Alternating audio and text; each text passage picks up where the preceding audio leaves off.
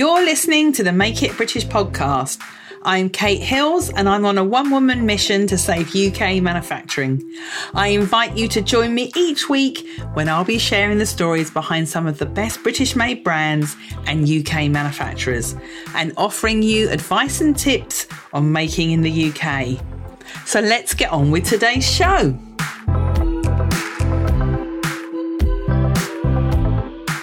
Hello and welcome to episode number 175 of the Make It British podcast.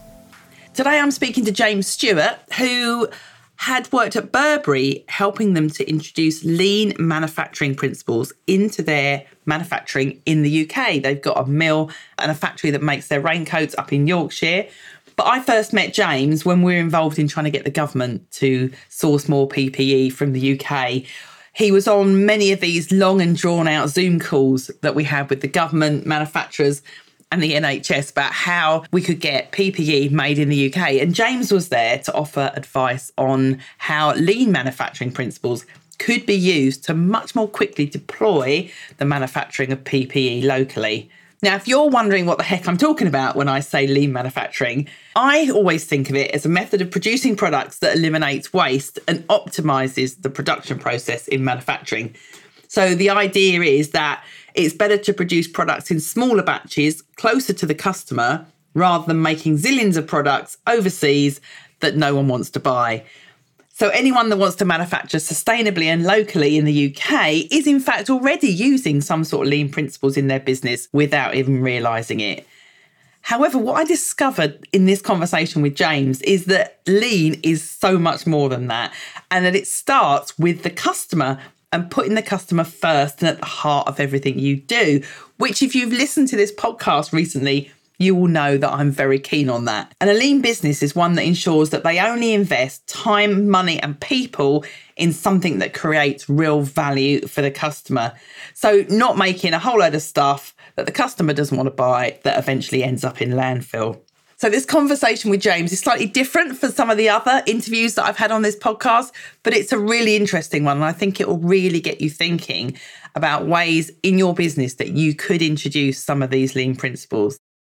James, thank you so much for joining me today. We're going to learn all about lean, aren't we? You are my lean go-to person. So I wanted to get you on the podcast so you could explain its benefits. Shall we start first with what's your background? My journey started about 25 years ago. I studied product design at university.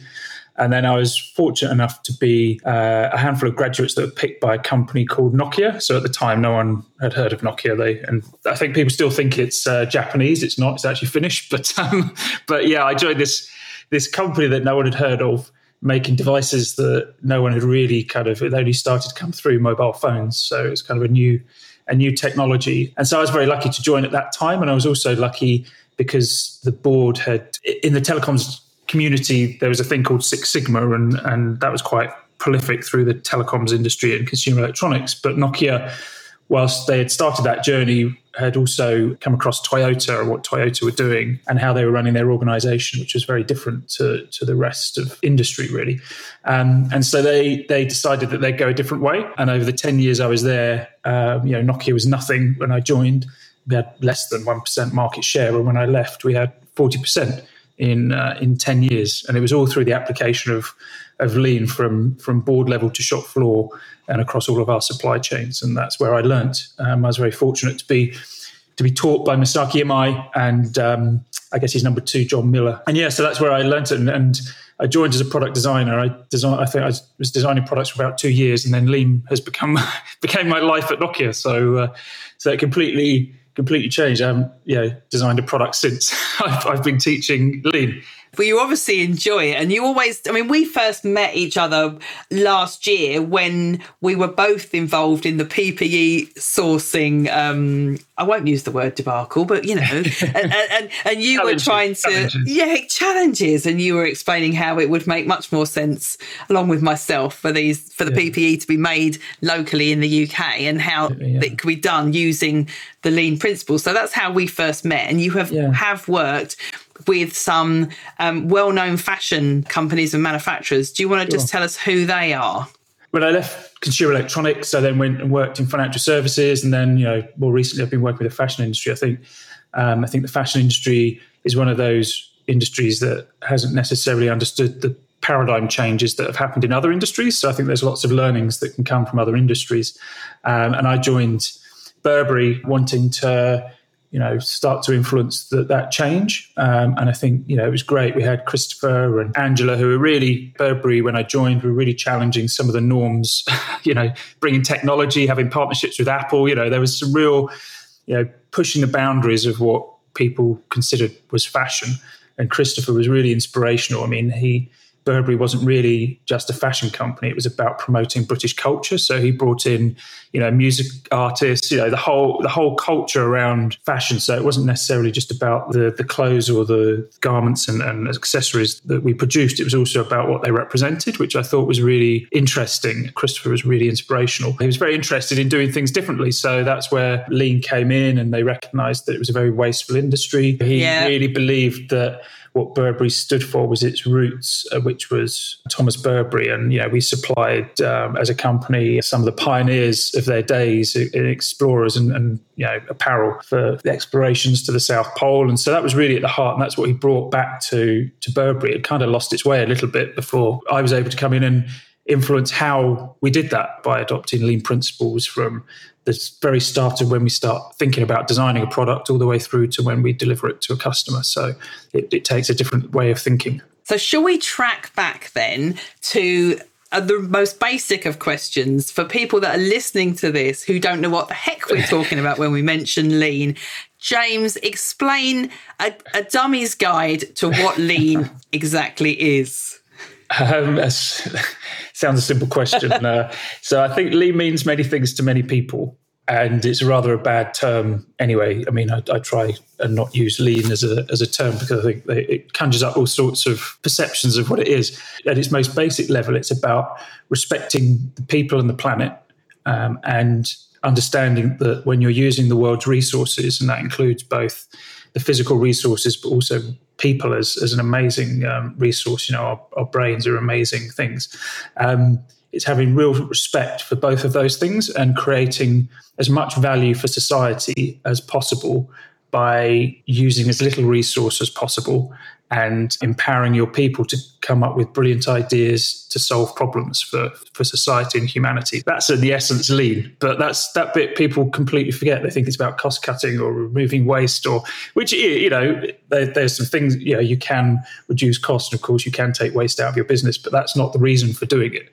The reason for doing it is that it's about respecting the planet and respecting people and creating value for society.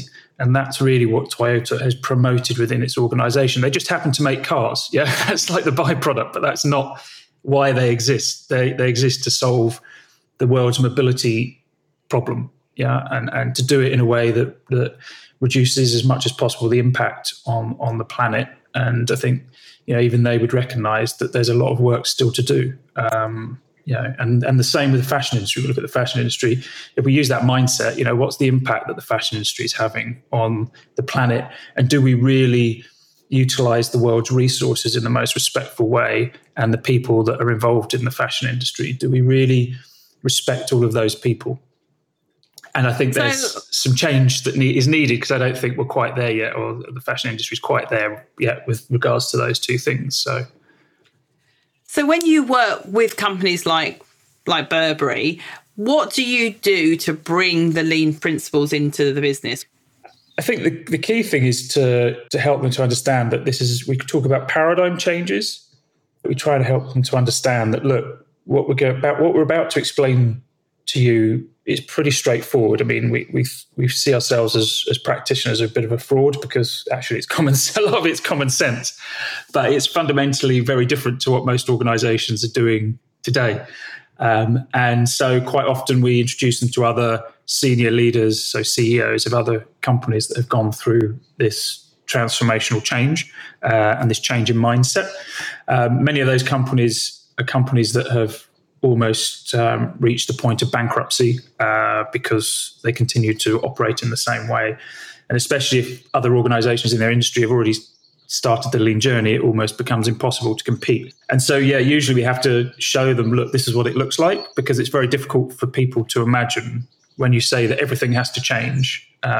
Most people, that's very uncomfortable for them, especially senior leaders who everything they've learned to now, you're basically saying, well, you've got to forget about all of that because lean is the complete opposite of what you've been doing up till now. So usually taking them to someone who's already done it and gone through that as a CEO, gone through that journey, usually helps them to understand, okay, I get it. And I understand what I need to do to lead this organization through that change. So, because when you're talking heritage brands like Burberry, and I know of other heritage textile brands that have also tried to introduce these principles, we're talking about companies that have been established for hundreds of years, who have got used to working in a very specific way, and to ask them to then suddenly work in a completely different way is obviously quite a challenge for them. Yeah, and it's a culture change as well. So it's actually the behaviours of people from board level down to the shop floor, and understanding. I presented to Christopher and the board when we started the lean journey. It was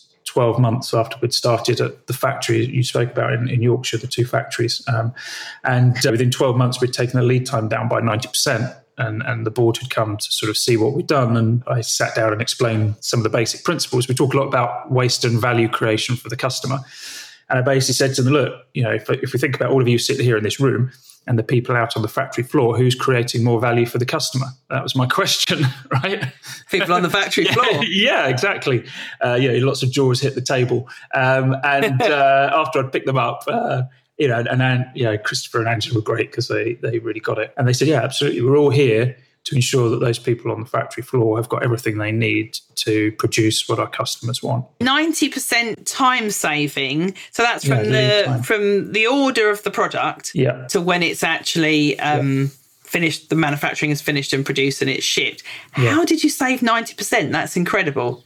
It wasn't me, it was the people in the factory. So once we explained the principles, they were able to step back and look at the operation from order to cash. And we reorganised the factory very differently. So what the actual setup of how the production from cutting worked. So that they were CMT cut make trim. And also we had the mill that produced the fabric actually. So we were not entirely vertically integrated, but all of the processes from the raw cotton, the dyeing, the weaving, and the cut make and trim was all in the UK.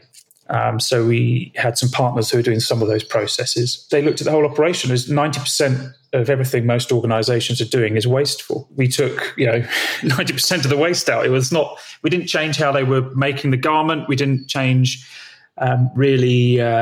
Any of the value-adding activities, which was the cutting and the sewing and the weaving, that remained the same. We just took everything else out and we rearranged the factory so that we created what we call flow. So you put, rather than having all the same machines in one place and all the cutting in one place, we reorganized it so that we created flow, so that the cutting happened, then it went straight onto the production line, and we reorganized all the machines so that there was different types of machines in what we call a cell, so the product just flowed one at a time around the production line rather than making 10,000, moving it on to the next process. From one kind of big production line where everything was grouped into functions, all the pockets were done together, all of the small parts were done together, we then created what we call small cells. So there were 11 small cells with every operation within the cell, and when they were making one at a time.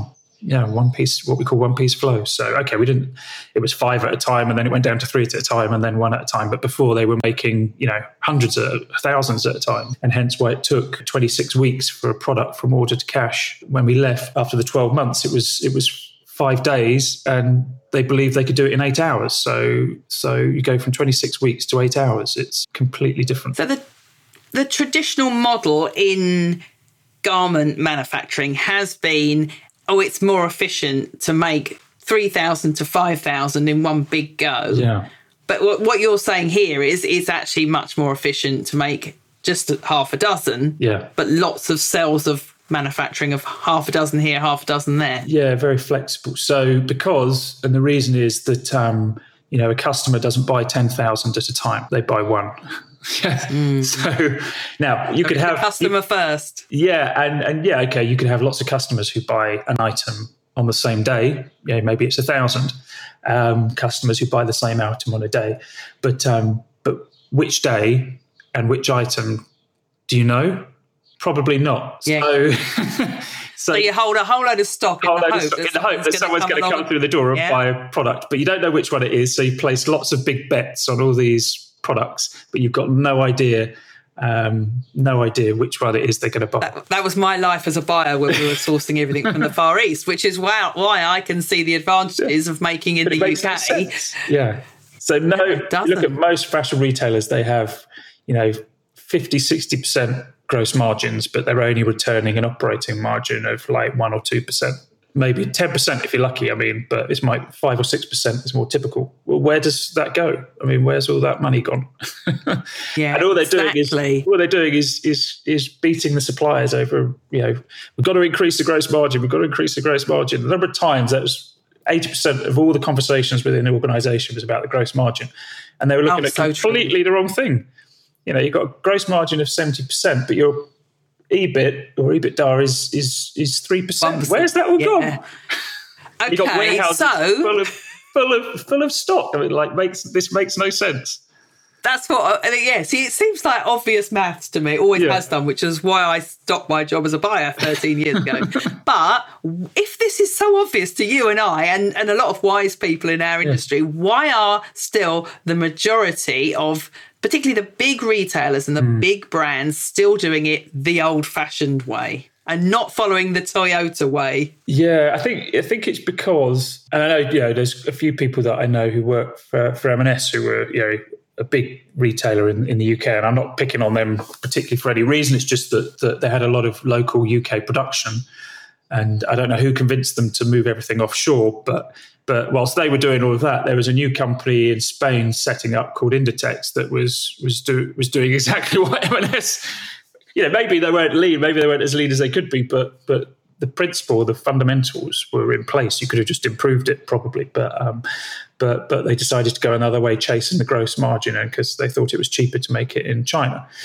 But of course, if it's sat on a boat for 2 months, So Inditex, Zara, you just mentioned them. Do they follow totally these sorts of principles like car companies like Toyota? Yeah, fundamentally, yes. They've adopted this business model, which is very different, and they've been taught by some Toyota execs. And are they perfect? No. They're improving all the time, but they're not perfect. But fundamentally, at the heart of the business is this understanding of creating value, continually improving the way that you're creating value, and as far as possible, trying to create a circular supply chain where you have the minimal impact on the planet, and that you create as much value for your customers. And you do it as locally as possible to the customer. So if I'm a manufacturer listening to this, I'm a garment manufacturer in the UK, what small steps can I take at first to start using some of these principles? Do I need to completely switch around my whole factory and start moving my machines around and my pressing area and my cutting table? Where would I start? I think what you have to think about is, your customer might not be the end consumer. Hopefully some of your production, you're able to sell your own brand, but the fashion industry actually relies on big retailers. So I think it's about understanding the challenges that big retailers face and being able to demonstrate, as I said, it's agility and speed. So speed, lead time. So if you're able to offer a garment, let's say, in 8 hours rather than their current suppliers are in China, it might be 8 weeks, 2 months, 3 months.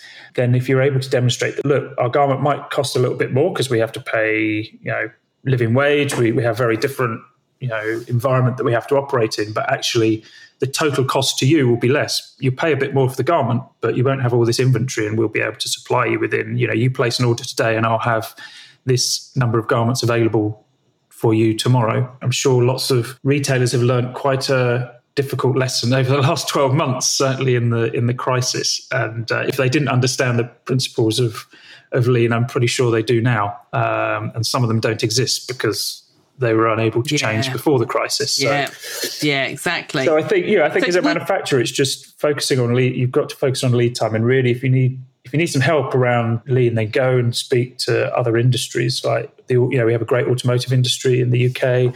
There's lots of other industries, consumer electronics. We've got some really great examples of industries in the UK where they've taken this thinking and have been very successful. And I think for textile industry in the UK, there's enough people out there willing to show you and teach you. So supply chains are global these days. You talked about the car industry, and although the assembly happens in the UK, the parts will come from elsewhere in the world, from Europe. The textile industry is very much the same. So how can manufacturers deliver so quickly when they're waiting on fabrics and yarns coming from overseas?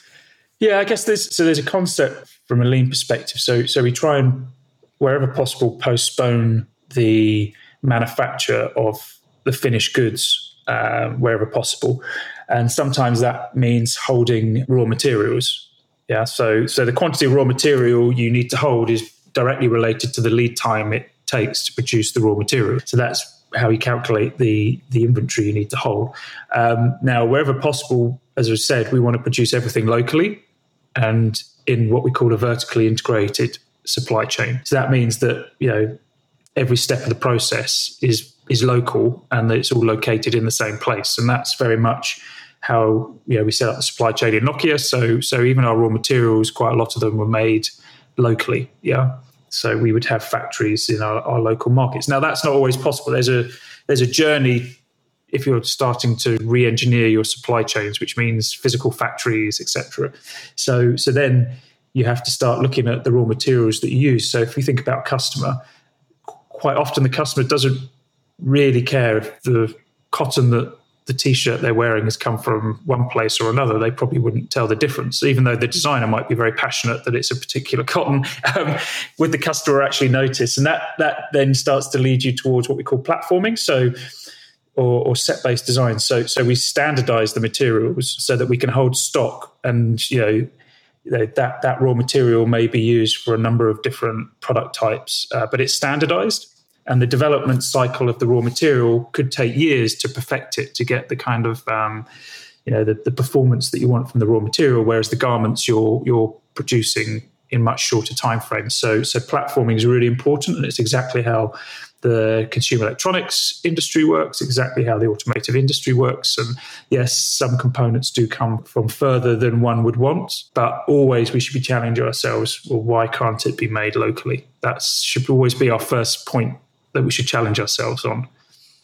And to some extent, that is the model that fast fashion retailers such as Boohoo have built their business on, because actually when you look at the majority of products in their collection, they're all made from polyester jersey. It's the same fabric. So they might be importing that, or some of it they're knitting, in Leicester, but but the yarn is being imported. Yeah. But they do the printing locally, and they can change the shape of the dress, and everyone thinks, hey, it's a new dress, but actually it's just, they're holding the base raw materials, so it works in the same way. The yarns are standardized, and I'm sure they're using the same yarns for lots of different fabric types, and they can mix different yarns to produce different characteristics of fabric. I think one of the things we do need to start thinking about, though, is going even further than just vertically integrated supply chains, and start thinking about circular supply chains and some of the materials that we're putting into our supply chains. Because where we start mixing raw materials, how do we then separate them, and how can we then create a circular supply chain? I think that's the challenge that is now facing the likes of Inditex. These are the problems they're now working on and looking to solve. And I'm sure others are starting to think about it too. But that's the next level. Once you've vertically integrated your supply chain, you're making locally, you've reduced your carbon footprint, you're more responsive to customers. Then we have to really look at, okay, let's start looking right at the beginning of the process, the raw materials we're using, and how do we create a circular supply chain so that we use less and less virgin material, and that we can reuse more and more of the raw material. And that's the last step, if you think about the lean journey, is that's closing the loop, and actually minimizing our impact on the planet. and really got to understand, that pair of jeans that you're wearing, what really went into making that, growing the cotton, how much fresh water did someone, in another part of the planet unable to drink because there is no fresh water left. There are brands that are starting to think about that closed loop. I actually think it's the small companies that are probably doing that better right now, actually. And possibly. I'm seeing so many micro factories being set up. I interviewed a couple just last week who have set up a swimwear micro factory. They're printing themselves. Great. Okay, they have to bring the fabric in from Europe, but they're manufacturing it themselves. And I suppose those sorts of small factories are being set up on more of these lean principles at the moment. And I suppose the test will be when they have to start to grow, do they follow the old ways of your traditional Burberry type setup, or do they start thinking in this more lean way and manufacturing in cells? It's how can you make sure you're working in the right way as the business grows? Absolutely. We tend, if you see a startup business, usually they're, without even knowing it, they're applying a lot of the lean principles when they start up. Because as I said, most of it's common sense. And when you haven't got cash, then lead time and cash flow is quite important.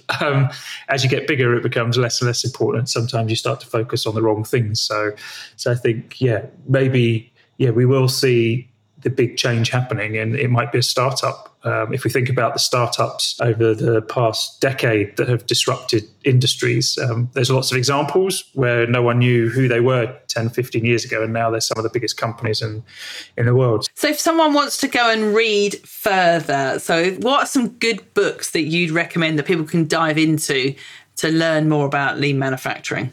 Yeah, I think so. One good friend of mine, Art Byrne, he was one of the first, him and a handful of people, one of the first kind of group of executives to be taught this outside of Toyota. And I'd really recommend his book. It's called The Lean Turnaround. And it's a CEO's kind of perspective. So if you look for Art Byrne, The Lean Turnaround, it's a really good book. It's written from the perspective of a CEO who's had to challenge himself with regards to taking his organization through this journey. And Art's a very experienced guy who's, I think, turned around 30, 40 companies in his career applying this thinking. So I'd really recommend his book. It's a really good book.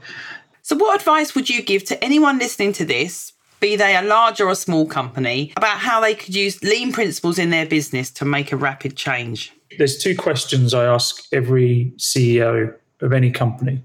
The first one is, do you understand why your customers buy your products? And can you measure that? And then the other question is, do you understand why customers don't buy your products? And can you measure that? And if you can't answer those two questions, you can't run your business. Yeah, that's such good advice. And it's so true. It's everything has to start with the customer, not with the design, because you've got to design with the customer in mind. And in a lean organization, that's where we start, the voice of the customer. How are you going to measure it? What do they like about your products? And more importantly, what don't they like about your products? And having lots of great rave reviews on your website might be brilliant, but it's not going to help you improve the product. What you want to understand is what they don't like about your product. That's the gold. You mentioned before that Inditex do that really well. How do they actually do that in practice then? So all of their store people are trained in asking the right questions in a conversation. So you wouldn't know they're not mining for the information. They've been taught to listen to customers and to capture and to recognize that's gold. That's what Inditex, that's the information Inditex wants. If someone's moaning about a product, listen to them and make sure you capture every single point that they're making. And we want that information back at headquarters because that's going to improve our product. And it's they've got a good way of feeding that back from the shop floor to the process. Every day they have a meeting with the store. Every store, they've got 6,000 stores. So it obviously happens at a regional level and then it all feeds back. But every day that happens, and every day that information goes back. Stores. Yeah, well, all of their stores. Massimo Dutti. So in the changing rooms, they know, why a product wasn't right, but they put it back on the shelves. If someone's tried something on and say, was that okay? And someone said, oh no, I didn't like this, or I didn't like that, or it didn't fit, or it didn't this. That information isn't just lost. That's not just a conversation. The store associates and the store manager, every day, all that gets fed back. They're really listening. It's incredible that they do that on that scale. On that scale, you imagine how many people go through their stores. So, and you look at the conversions. They, every store measures conversion, right? So we have 1,000 people come through our doors every day, and we only convert 6%. Okay, so those two questions. So why did you convert 6%? What did they like about your product? But why did the other 94% walk out the door? Yeah, because you spent all that money attracting them through the door. Yeah, for some reason they left without buying anything. Why? So if you've got an online only business, how can you replicate that feedback? Yeah, that's why Zara sees their stores as one of their biggest assets. I'm sure their store footprint will maybe reduce because people are becoming more and more reliant on online. But there are certain products that most people won't buy online, and we've been in a crisis. So let's see what happens. I think if you create a great store experience, and the stores will continually have to evolve, because it won't just be about selling clothes. That people want to know where it's grown. They might have to show how they're manufactured. You might have to have a showcase. If you look at consumer electronics, they've been doing this for years. You don't go into an Apple store to buy the product. Yeah. That's not the reason Apple has stores. Yeah, it's always been about experience and showing off the product, how it's made. You go in there if you've got technical problems. It's an experience, and Apple's known this for a decade, and only now, textile retailers are starting to talk about, the store needs to be an experience.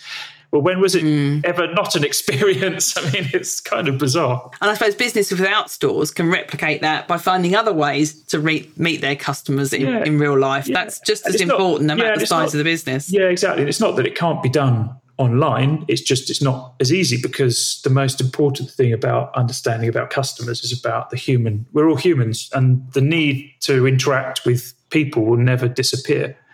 I don't think it will anyway. I mean, it's, No, so true. And so that happens in a store. I mean, it's a social experience as well as a shopping experience, and that will never disappear. It's just that most retailers aren't very good at the social experience bit. They just rack clothes up on a rack and expect to sell them, right? Yeah. So we've lost that "Are you being served?" type of British, British shopkeeper experience. How can I help you? Yeah, and it's always, we've got to go back. We've lost. It's all been focused about money and maximizing revenue, and unfortunately, it's done the opposite. It's forced us to go to China to buy products cheaply, and then we stack them up high, and the only reason they come through the store is because it's cheap. They don't come through because they want a store experience or anything else, just because it's cheap, and it's just not sustainable. Yeah, and I remember when I was at M&S, about the same sort of times they got rid of all their UK supply base, was at the same time when they started cutting right back on the amount of staff they had in store and the amount of fitting rooms they had, because it wasn't about maximising the return per square foot of actual selling space in the store.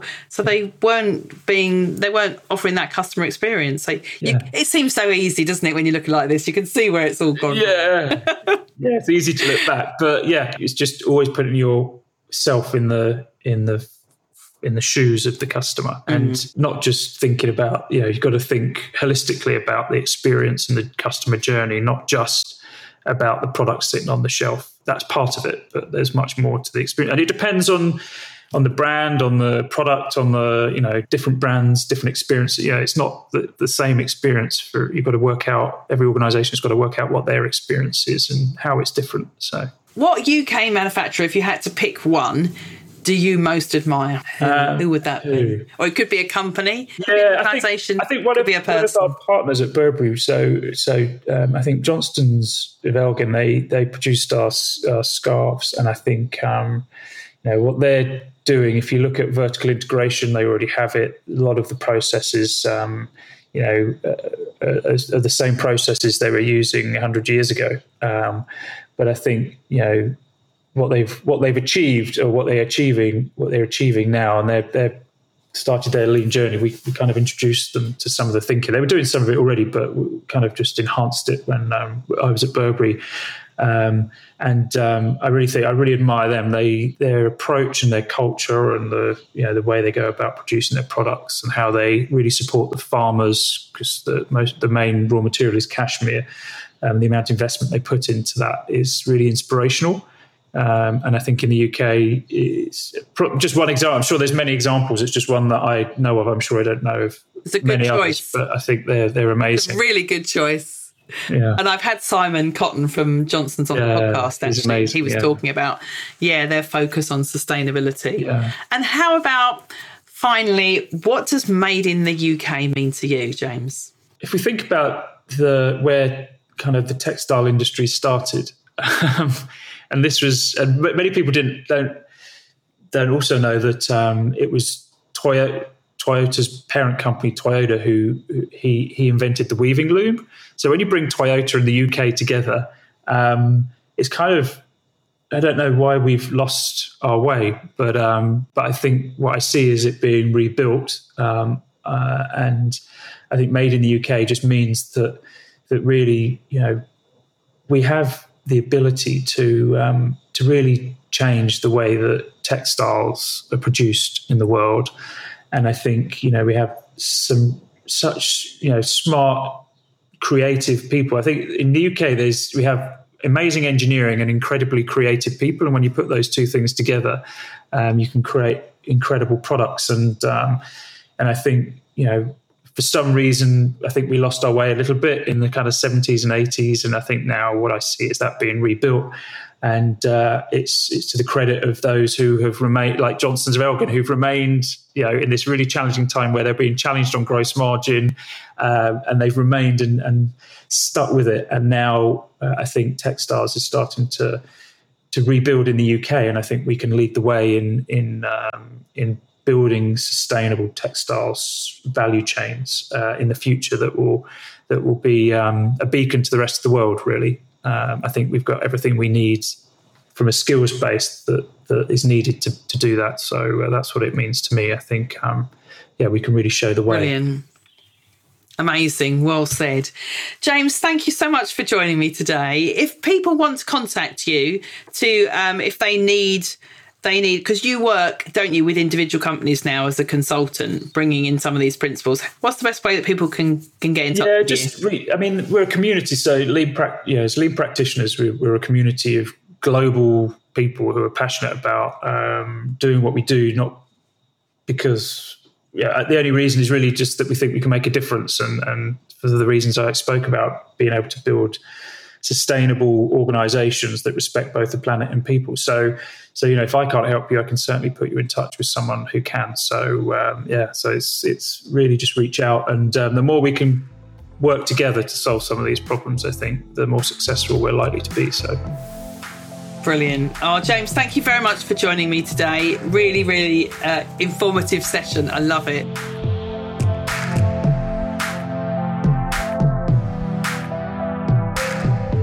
Thank you for listening to this episode of the Make It British podcast. I make an episode every Tuesday and Friday, plus there are bonus episodes occasionally. So make sure you subscribe in your favourite podcast app. And if you're looking to find British-made brands or UK manufacturers, check out the directory on the Make It British website, which you can find at makeitbritish.co.uk/directory. Thank you for listening. Bye-bye.